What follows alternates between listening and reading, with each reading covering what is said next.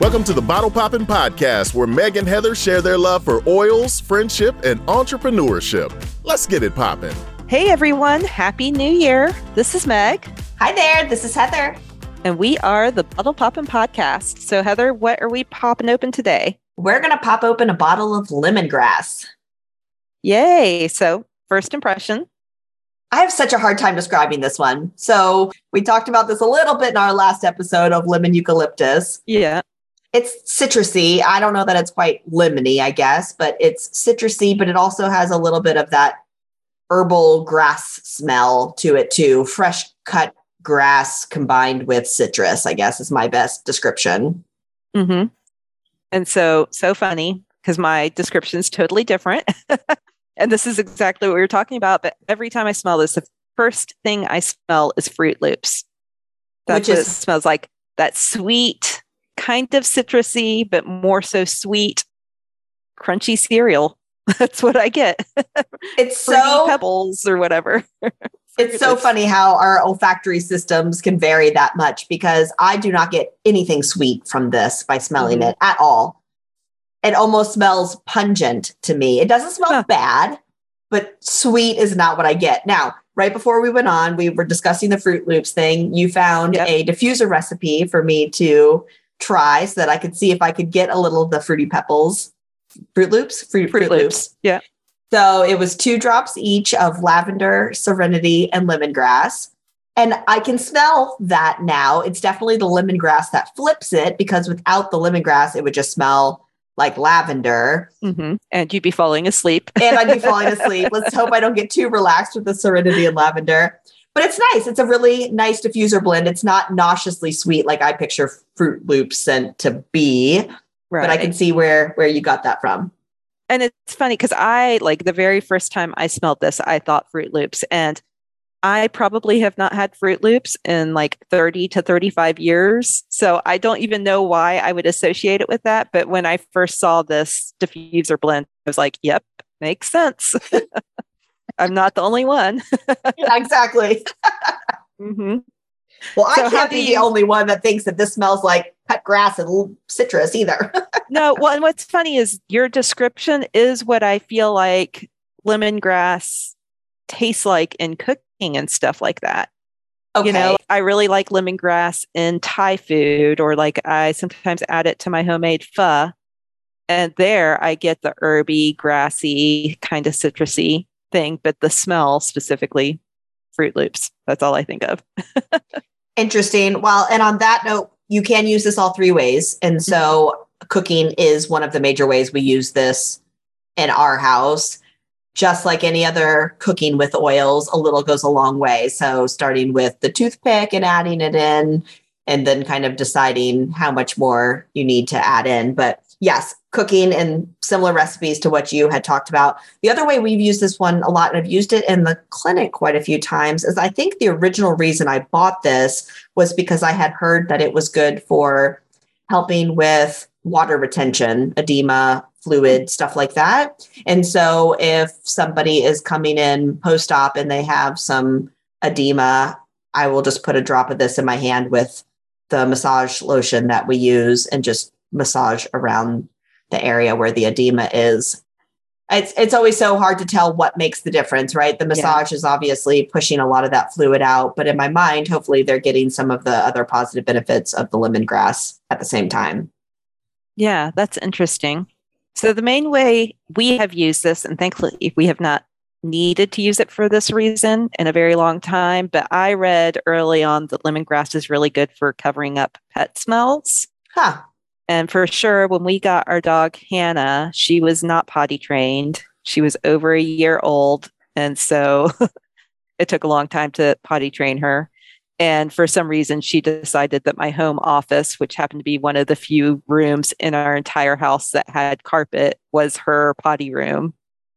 And it was so disgusting. But I would regularly diffuse lemongrass, and that definitely helped. And then also I would mix a few drops of lemongrass with baking soda and put it in a mason jar, shake it up, put it on the carpet, let it sit for like 15 minutes, and then vacuum it up.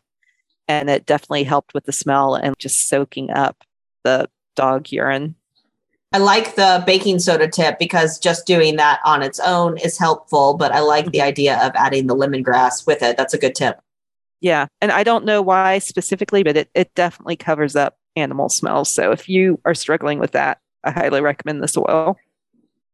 That's good to know. So the other thing that I've known people to use this for is clearing bad energy. And I don't know that that's something I've ever really been attuned to, but I think that I can walk into a space and I can feel if there's kind of some negative stuff going on versus people with positive energy. So I liked that about this one in the Essential Emotions book. I like the way that they put this one particular statement, and I think I might try it for this.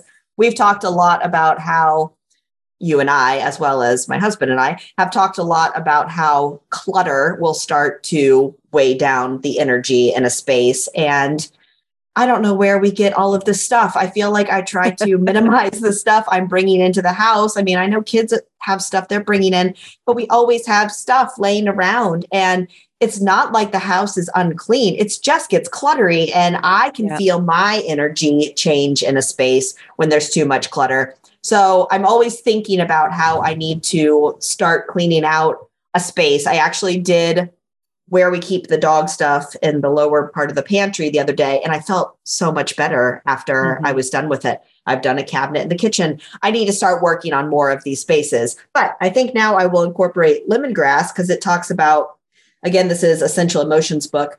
It says lemongrass can also be a powerful tool in cleansing the energy within a home, room, or workspace. It encourages individuals with hoarding tendencies to courageously let go of everything they no longer need.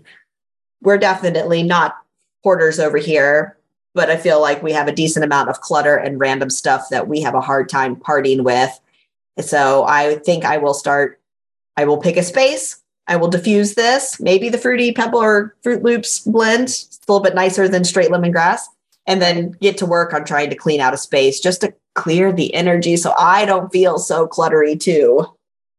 Well, you're totally reminding me. That is another thing. I've seen a tip probably on Pinterest, but it was like my office beforehand, my office afterwards. The magic was diffusing lemongrass, and it was just a total clean out. It is one that I have read specifically helps with decluttering and cleaning. So yeah, that's awesome. Well, and if you think about it improving the smells of a room, if somebody did have a room that had enough clutter in it that it made it difficult to clean, the room probably could have a musty smell or something. So diffusing the lemongrass at the same time would be helpful to remove those odors. I'm totally envisioning an episode of Hoarders I saw forever ago where there was 16 kittens, in a room or whatever. They didn't know they had that many kittens. And so, there's a bad smell in there too. Like, man, that show, I don't know if that show is still on, but Lemongrass could have sponsored that show and really helped them. Oh boy, start the process at least. Yeah. Okay, hold on. My energy level is feeling negative just even thinking about that. So we're going to move on from that conversation. I am curious though, on those notes, and because this is our first episode of the new year, are you a New Year's resolution person? I am going to say no. I feel like it's a conversation that I guess I've had with people over the years of, oh, what are you going to try to do more of into the new year? It is not something that I necessarily ever strive to start on January 1 and carry through. I'm more of if I have a goal I want to reach, there's no reason I can't start it tomorrow. Like I don't need to wait until January 1st to do it. Yeah. So no, in general, I think I would always like to improve myself going into the next year, but there's no reason I shouldn't start that in November, December. There's no reason to wait for January. Yeah, it's funny. I have always been a New Year's resolution person, and it's only in the last few years, and maybe it's because of the book, The 12-Week Year, even more so. Now I will, like you, start something whenever it's time to start it, not wait until the new year. But with the new year right here, I just keep on thinking of New Year's resolutions. So as we were having this conversation, I was like, oh, that would be a fun challenge for 2023 is once a month, purposely clean out and declutter a space. Like I have wanted to do that to our pantry for forever, but I know a pantry clean out is a lot of work because you really do need to take every single item out, look at expiration dates, wipe down everything before you put it back in. And so I've put it off for over a year. But yeah, maybe that's going to be a New Year's resolution for me. Once a month, pick one thing. And that is the biggest issue with any sort of clean out, is it requires a bigger mess before you get to the finished product. And I feel like sometimes I start pulling stuff out, and now I'm overwhelmed with the amount of stuff I have pulled out that is creating more clutter. And oh no, where do I start now?